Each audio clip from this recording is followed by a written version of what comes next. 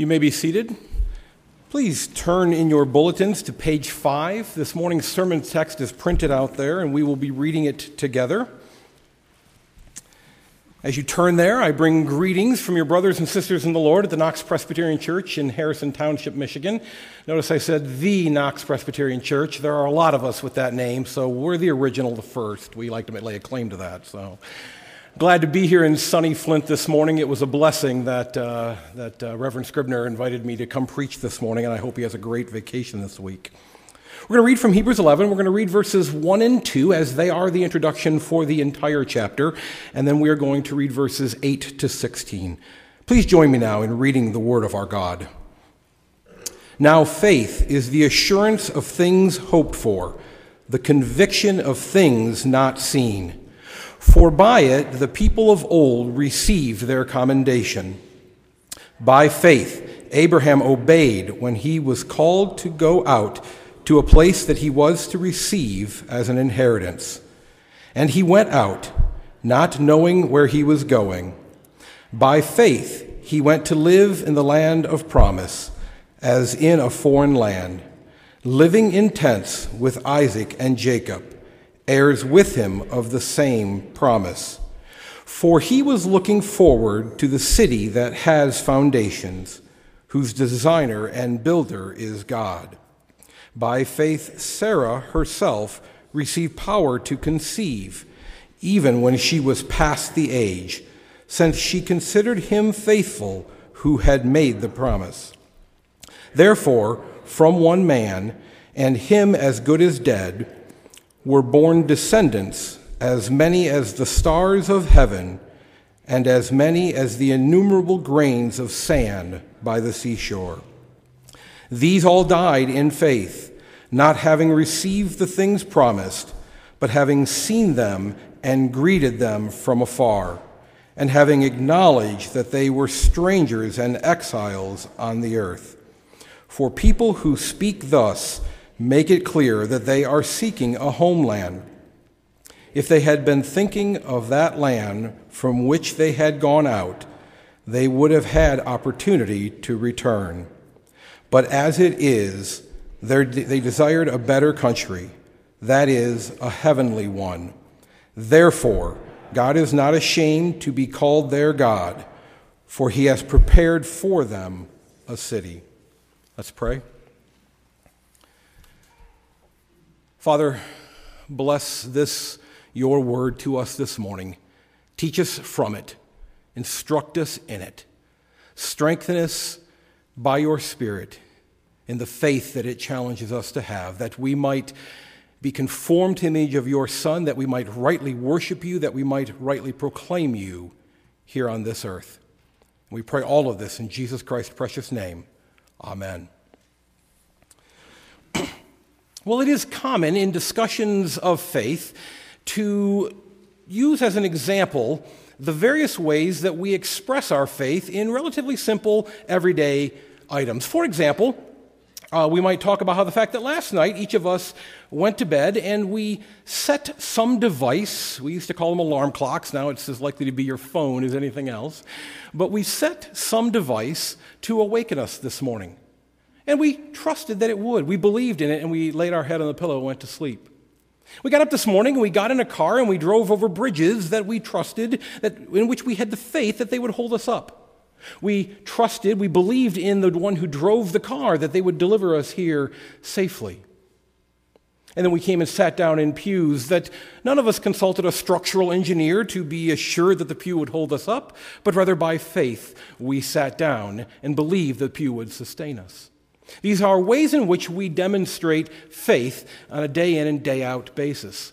Yet it's interesting to me that as I consider these things, I'm struck by how often I don't believe in these things, how often I lack the faith to trust them. Let me give you, for example, when it's an important appointment tomorrow, when it's a big deal, a job interview, or perhaps I'm preaching at a church that's not my own, I set that alarm and then I don't trust it.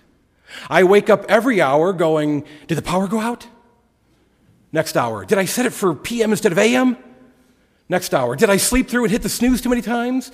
And because of my lack of faith, I don't actually get the rest that I need because I don't believe in the alarm when it's a big deal that's on the line. Driving, for example. When I've got all the time in the world, when getting to the appointment is not particularly important, I'm happy to sit in the back seat and let one of our teenagers drive. I like being chauffeured around. It makes me feel important. And yet, when the appointment, the destination is one of great importance, when getting there in a timely manner matters, when there's a great deal on the line, well, I've seen how my children play Mario Kart, and in this world there are no bonus lives, and I want to arrive safely. I want to be in control. This ability to demonstrate faith in seemingly small things, but then to demand our own way in the big things, is ultimately at the heart of sin. Was it not the case that Adam stood at the tree and he looked with his own eyes and he trusted in his own ears, and rather than believing God, he believed his own judgments, and he ate and he sinned. And that's the matter that's before us in our text today. The example that's been given to us in this passage from Hebrews 11 is the example of faith, not faith in the small things, not faith when there's nothing at stake, but faith when everything is on the line. Men and women who gave up literally their entire lives to, by faith, obey the call of God in their lives. Now, we'll start by looking at verse 8. Look closely what it says there. By faith, Abraham obeyed when he was called to go out to a place that he was to receive as an inheritance. And he went out not knowing where he was going. Our first point this morning is quite simply this: that everything else that we're going to talk about today, that everything else that we're going to read from this scripture is predicated on this idea of the call of God in our lives. It's amazing how often we want to get this backwards. As if we show up on God's doorstep and he goes, "Oh, good to see you. Didn't know you were coming." We didn't have time to read this entire passage of Hebrews 11, but can we imagine for a moment, earlier on it makes reference to Noah. Do we imagine for one moment that Noah just got up one day and said, "Hey, I'm going to build a big boat"? And God's going to be happy with that. No, it was the call of God in Noah's life in which Noah responded by faith. Abraham did not wake up one morning and say, "Hey, I'm going to wander around the Middle East and, see where I land." No. It was God's call in the life of Abraham that led to Abraham's faith, which then led to his obedience. I love the example of Lazarus in this regard. Lazarus was physically dead, and it's a good analogy because the Bible tells us that we were spiritually dead. And so Jesus stands at the tomb of Lazarus and he says, "Lazarus, come forth." And Lazarus gets up and walks out. Now, did Lazarus obey? Absolutely.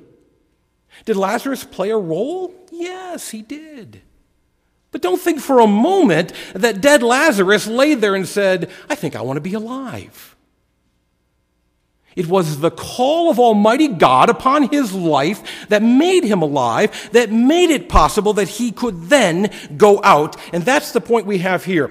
Abraham's going out to the land that was promised was only possible in response to the call of God upon his life. Now, we cannot spend all morning on this. It is really only a subpoint of our text, and yet it is an important one. Brothers and sisters here this morning, we must all understand that we are here because of the call of God upon our lives. And all else that we might do, all else that we're going to see Abraham and Sarah and Isaac and Jacob do is going to flow out of the call of God upon their lives. The faith for which Abraham is commended comes ultimately from the call of God upon his life. How did Paul say it in Ephesians 2? "For it is by grace you have been saved through faith. Catch the next line. That, not of yourself, it is the gift of God. Now, the second point we see from Abraham this morning and from verse 8 is that Abraham obeyed and he went out. You know, there's a great deal that's made of about our good works in this world, all the righteous things that we must do, all the ways that we must celebrate our own goodness. Unfortunately, even the church gets caught up in this and tends to become focused on our own good deeds. But notice, first and foremost, that Abraham's good work, his obedience, flowed out of his faith. First, it was the call of God upon his life. Then it was his response in faith, and out of that flowed a good deed. Unless we get this confused, what did we read in the second verse of this introduction here? Was it for their good deeds that the ancients were commended? No, it says they were commended for their faith. For it is by faith you have been saved. Now, having established clearly that Abraham's faith flows out of the call of God upon his life, and that it is from that faith that obedience flows, we must now recognize that Abraham responds in true obedience. It's amazing how often we get confused at this point. We talk a lot about good deeds and the righteous things we ought to do. And some of you will say, well, Pastor Sean, aren't those the same thing, good deeds and obedience? And I'm going to say, not quite. Obedience is certainly a good deed, but not everything we call a good deed is obedience. You see, we generate artificial good deeds and substitute those in the place of actual obedience. I know some of you probably are wondering if I'm telling you the truth there, and I bring with me an actual example of this. This is from last Thursday's USA Today newspaper, the travel section. I read it online every morning. I downloaded this particular article. Please listen to some of the highlights from this article as proof that we make up our own ways of doing good that are nothing like obedience. First of all, the title of the article is really quite amazing. It's what caught my eye. From the travel section, 10 trips that will make you a better person. Now, you know you're in trouble right there, because I'm pretty sure our righteousness is not rooted in vacation. 10 trips that will make you a better person. Here's a sampling of a few of them. One of them is a social justice summer retreat in New Hampshire. Oh, come on, Scott. The Bible talks about social justice. Come on, that's important, isn't it? Yeah, let me read this article to you. Just a highlight of it. Here, on 455 acres in the White Mountains, you'll swim and canoe in the lake, eat family style with others, and join in talent shows. Daily workshop topics range from green politics to combating racism, and even include Brazilian capoeira, that's a type of martial arts, and percussion, blues, poetry, painting, and music classes. Really? That's what social justice is all about? Poetry and pottery and music classes and martial arts? I like this part here about the canoeing and the eating family style. That's what the Shaws do every summer on vacation. We're home free. This is what the world has manufactured as a good deed. The things that'll make you a better person. How about this one? Detox and yoga retreat in Thailand. Band together with others who will help you stay on track, whether you're fasting, going on a raw food diet, or committing to a daily yoga practice. Now listen to this. The resort's 5-day detox package and 7-day yoga program can be the beginning of your journey back to balance in life. How sad that we think that the physical manifestation of a pagan religion, yoga, will give us balance in life. Really, this is what's going to make us better people? One more out of the 10, just a third example. This one caught my eye. I thought, okay, there's some possibility here. It's a spiritual growth retreat for women, and it's a trip to Israel. Oh, the Holy Land. Okay, good. Here's the opening line. Leave the makeup behind and be yourself. I guess that's important to being a better person. Let me read on. On this 13-day trip, you'll strengthen your faith as you see and reflect on the Holy Land's religious sites? No.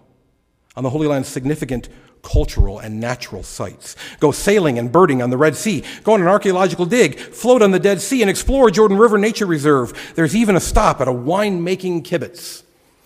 Brothers and sisters, we do not need the right vacation to become a better person. And in fact, the book of Hebrews has told us how it is that we are made right before God. Hebrews 10:14 says this, "It is by the sacrifice of Christ that we have been made perfect forever and are being sanctified." The right vacation is not going to make you or me a better person. But this is what we invent so that we can do that which we want to do, rather than actually obey Almighty God. Abraham did not make up a substitute good work. He got up and went where he was told to go and did what he was told to do.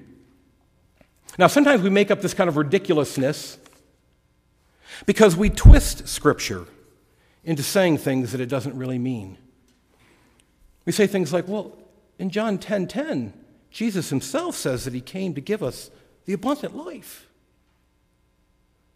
Isn't the bigger house and the newer car and the great vacation, aren't those the things of the abundant life? And yet that thought process is in absolute contradiction to the Word of God before us this morning. Look at verse 9.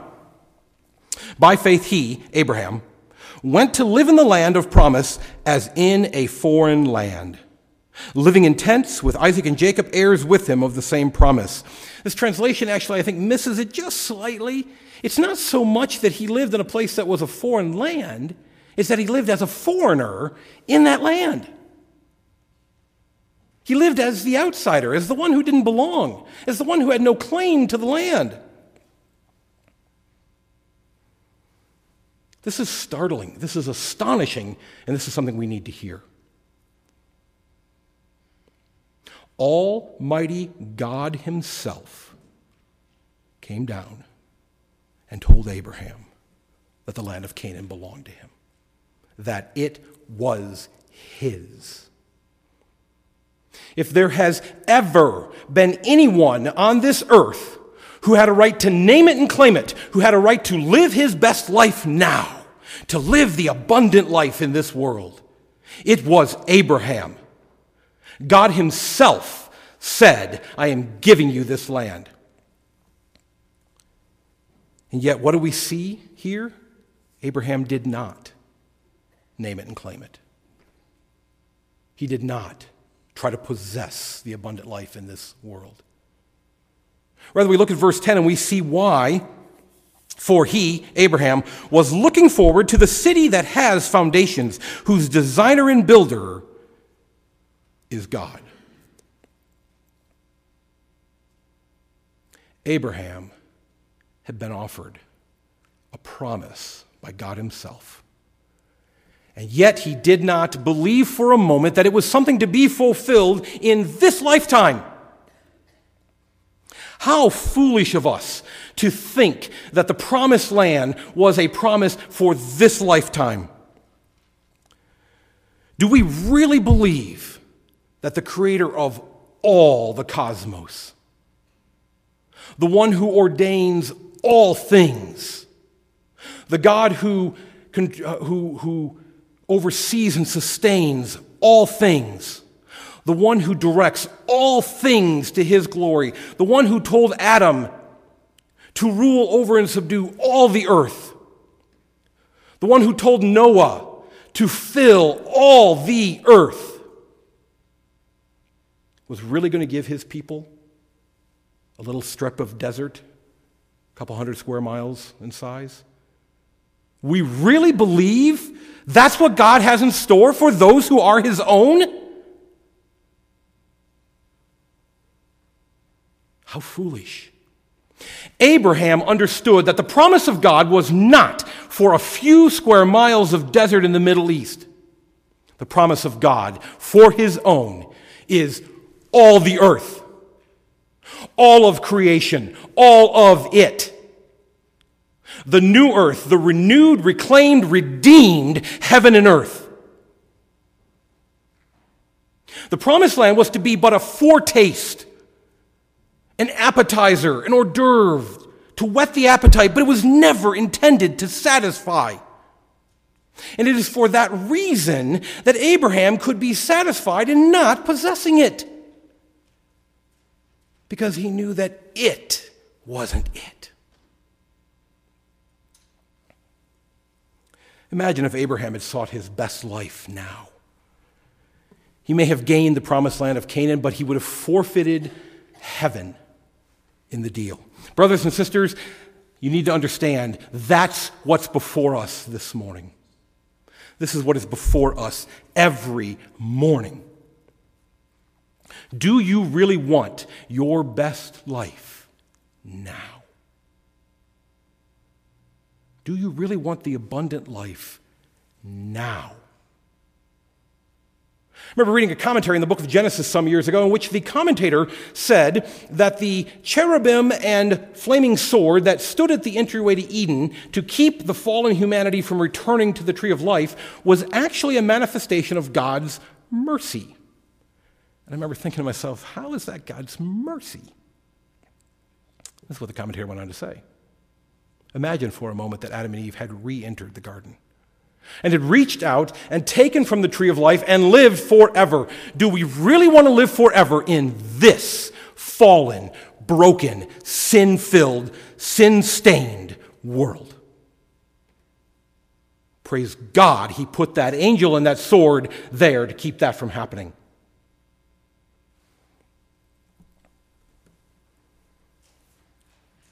The question becomes, are we focused on this world?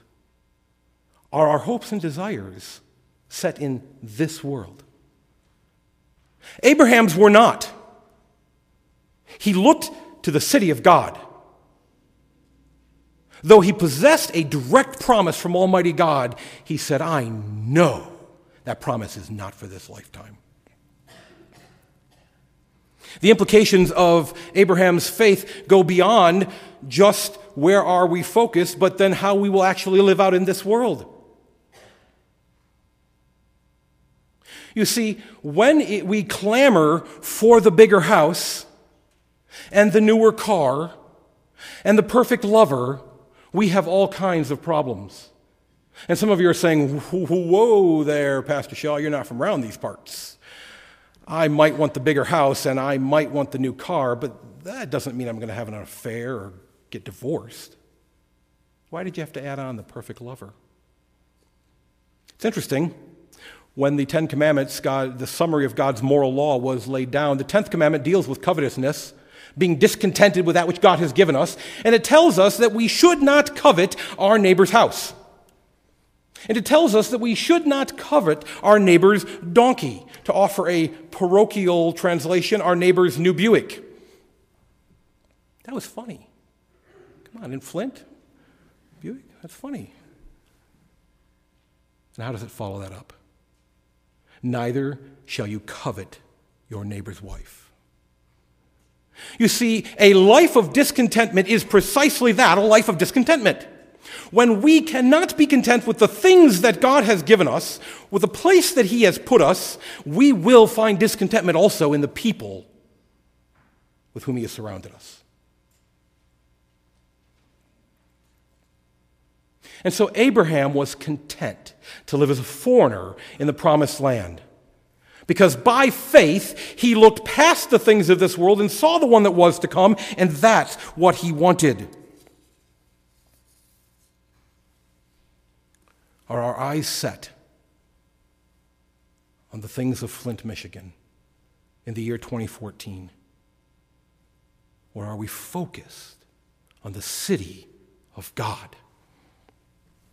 There is another way this matters. Our world is quickly changing. Our culture is rapidly becoming very different than what many of us remember. Even over just the last few years, the pace of that change has accelerated, so that the church, I believe, is going to very soon find itself amongst a culture reminiscent of the first century church. In the midst of a culture that hates the church, in the midst of a culture that will persecute the church, in the midst of a culture that will laugh and scoff at the church. And so I ask us, how is it that we're going to survive these things? When our culture begins to take away our property, when we begin to forfeit our jobs. By the way, if you don't think that's a real thing, I don't know if you heard this week, but the CEO of Mozilla Software, the company that makes Firefox internet browser and other software, was let go by the board of directors because he opposed gay marriage. Lost his job because of his stance on a moral issue. Ironically, the company said it was important for them to be diverse. Apparently diverse except for his opinion. We live in a culture in which we will soon go to jail for calling sin sin because it's going to be relabeled as hate speech. So the question before us is, how are we as the church going to live under this persecution? And the answer is, how did the first century church do it? And 2,000 years before that, how did Abraham do it? Because they were focused not on the things of this world, but on the city of God. You see, it comes down to this. If my focus is on the mansion that God has built for me, go ahead and take my house. I don't need it. If my focus is on the economy of the kingdom, then go ahead and take my job, because by it I am not storing up true wealth. And if my focus is on eternal life, then go ahead and take this life and get me there so much faster. How does Paul say it? For to live is Christ, but to die is gain. The only way that you and I are going to withstand the onslaughts of this world is by having our focus on the things of the next world. If our attention is on the city of God, the city that has foundations, the city whose designer and builder are God himself, then by God's grace, we will be those who overcome. Verse 11 is a challenge in the Greek. For it speaks of Sarah by name and uses feminine pronouns and feminine verbs, and yet assigns to Sarah familial and biological activities that can only belong to a male. And so there is some confusion. I think our translation got it right in attributing these things to Sarah, but some of the translations, some very good translations out there, will assign it the faith to Abraham in this verse. So some of your Bibles, if you look at them later, might say, Abraham believed these things and was able to have a son. And ours says Sarah. And so the question becomes, what's going on here? It's a great example of where that debate actually proves that we missed the point. You see, the point of verse 11 is not whether or not it's the faith of Abraham or the faith of Sarah. For if faith is about the believer, about the depth and quality of my faith, then my salvation has become about me and what I do, and not about Jesus Christ and what he has done. Look closely at verse 11 and how they say it.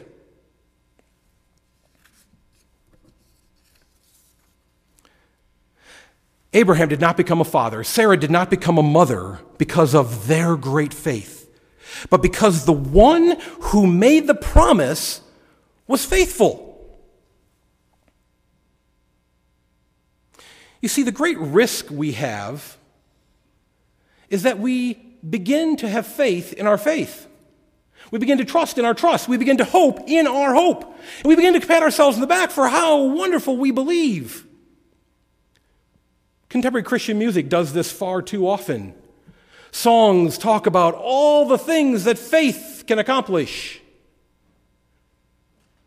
It wasn't faith that allowed Abraham and Sarah to have a child. It was God who allowed them to have a child. It wasn't their faith that was faithful. It was the one who promised is faithful. We must not hope in our hope. We must not trust in our trust. We must not have faith in our faith. And this ought to be a great comfort to you this morning if your faith is wavering, if your faith is weak. For consider how Sarah responded when she was told she was going to have a child. She laughed. Not the reaction of a Wonder Woman of faith. And yet it came true in her life. At some point, she had enough of a nugget of faith to reunite with her estranged husband and miraculously conceive a child who would fulfill God's promise to all mankind by being the one who would lead to the Messiah. It is not the quality of our faith, but rather the one in whom we have believed that makes the difference. And because of the one who is faithful, we see in verse 12 the implications. Therefore, from one man, and him as good as dead, were born descendants as many as the stars of heaven and as many as the innumerable grains of sand by the seashore. Brothers and sisters, it is not the quality or depth of your faith that saves you, but rather, if you believe in the one whom the Father has sent, you are saved.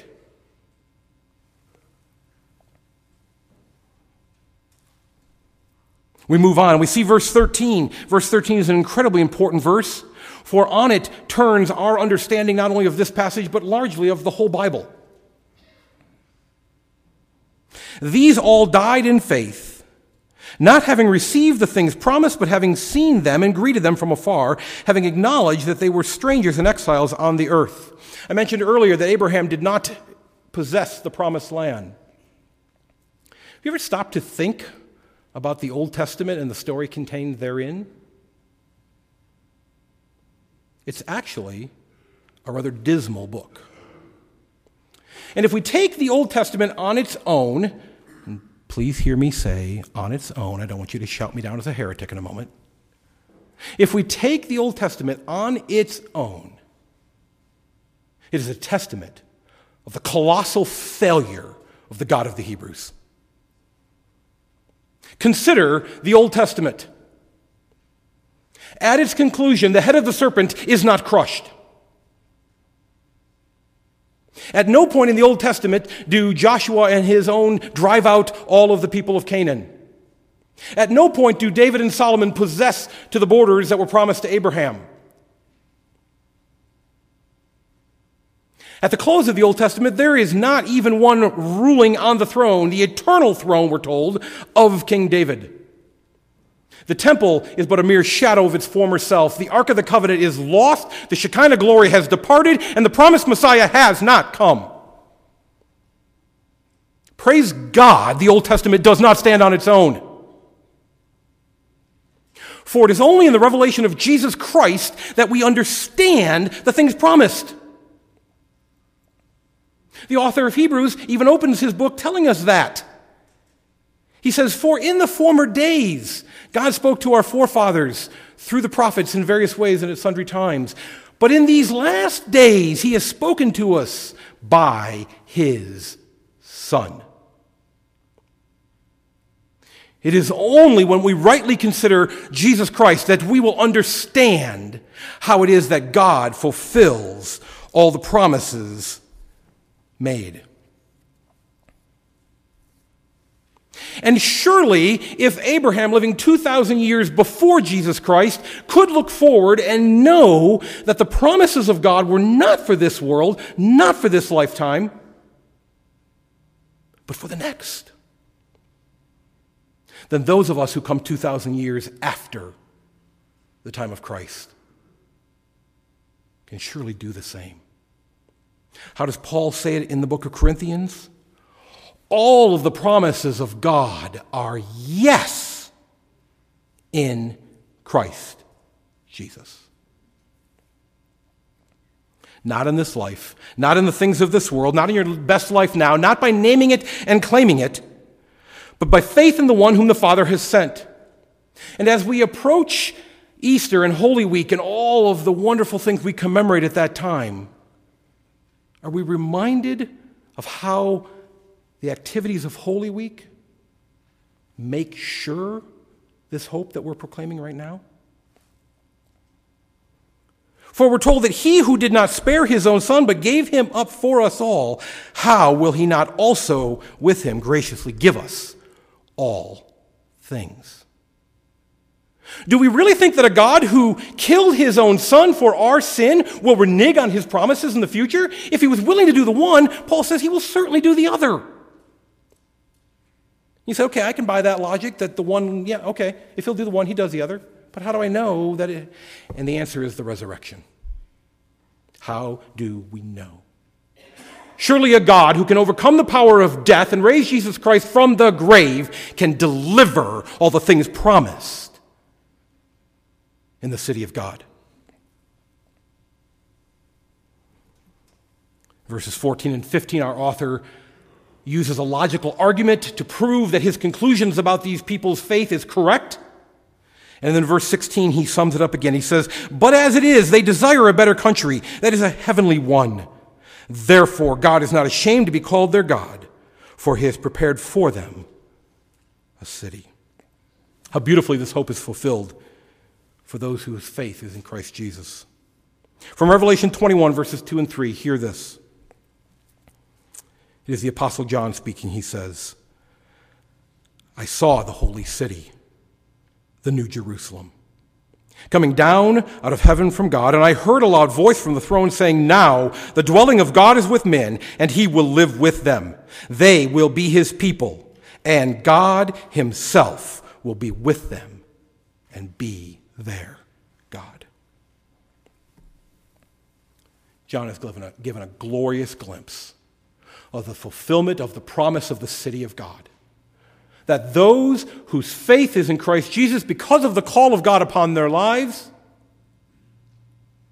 will one day be with him and be his people, and they will be his God. Brothers and sisters, it is easy to be here focused. But the exhortation of the text before us this morning is that by faith we must not pursue the things of this world, but we must seek and wait for the city that has foundations, the city whose designer and builder are God himself. Let's pray.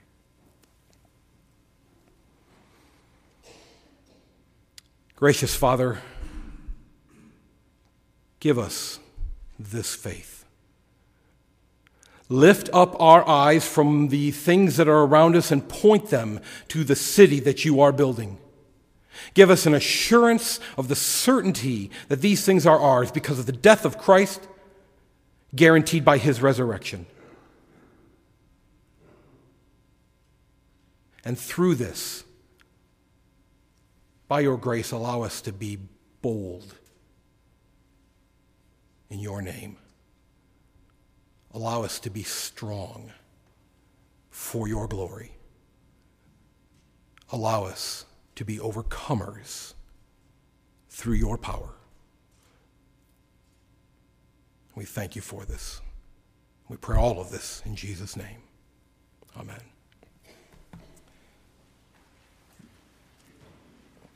This time, please stand, take your hymnals, turn to page 705. And we will be singing together, "It is Well With My Soul," the fourth verse of which proclaims our hope in the return of our God.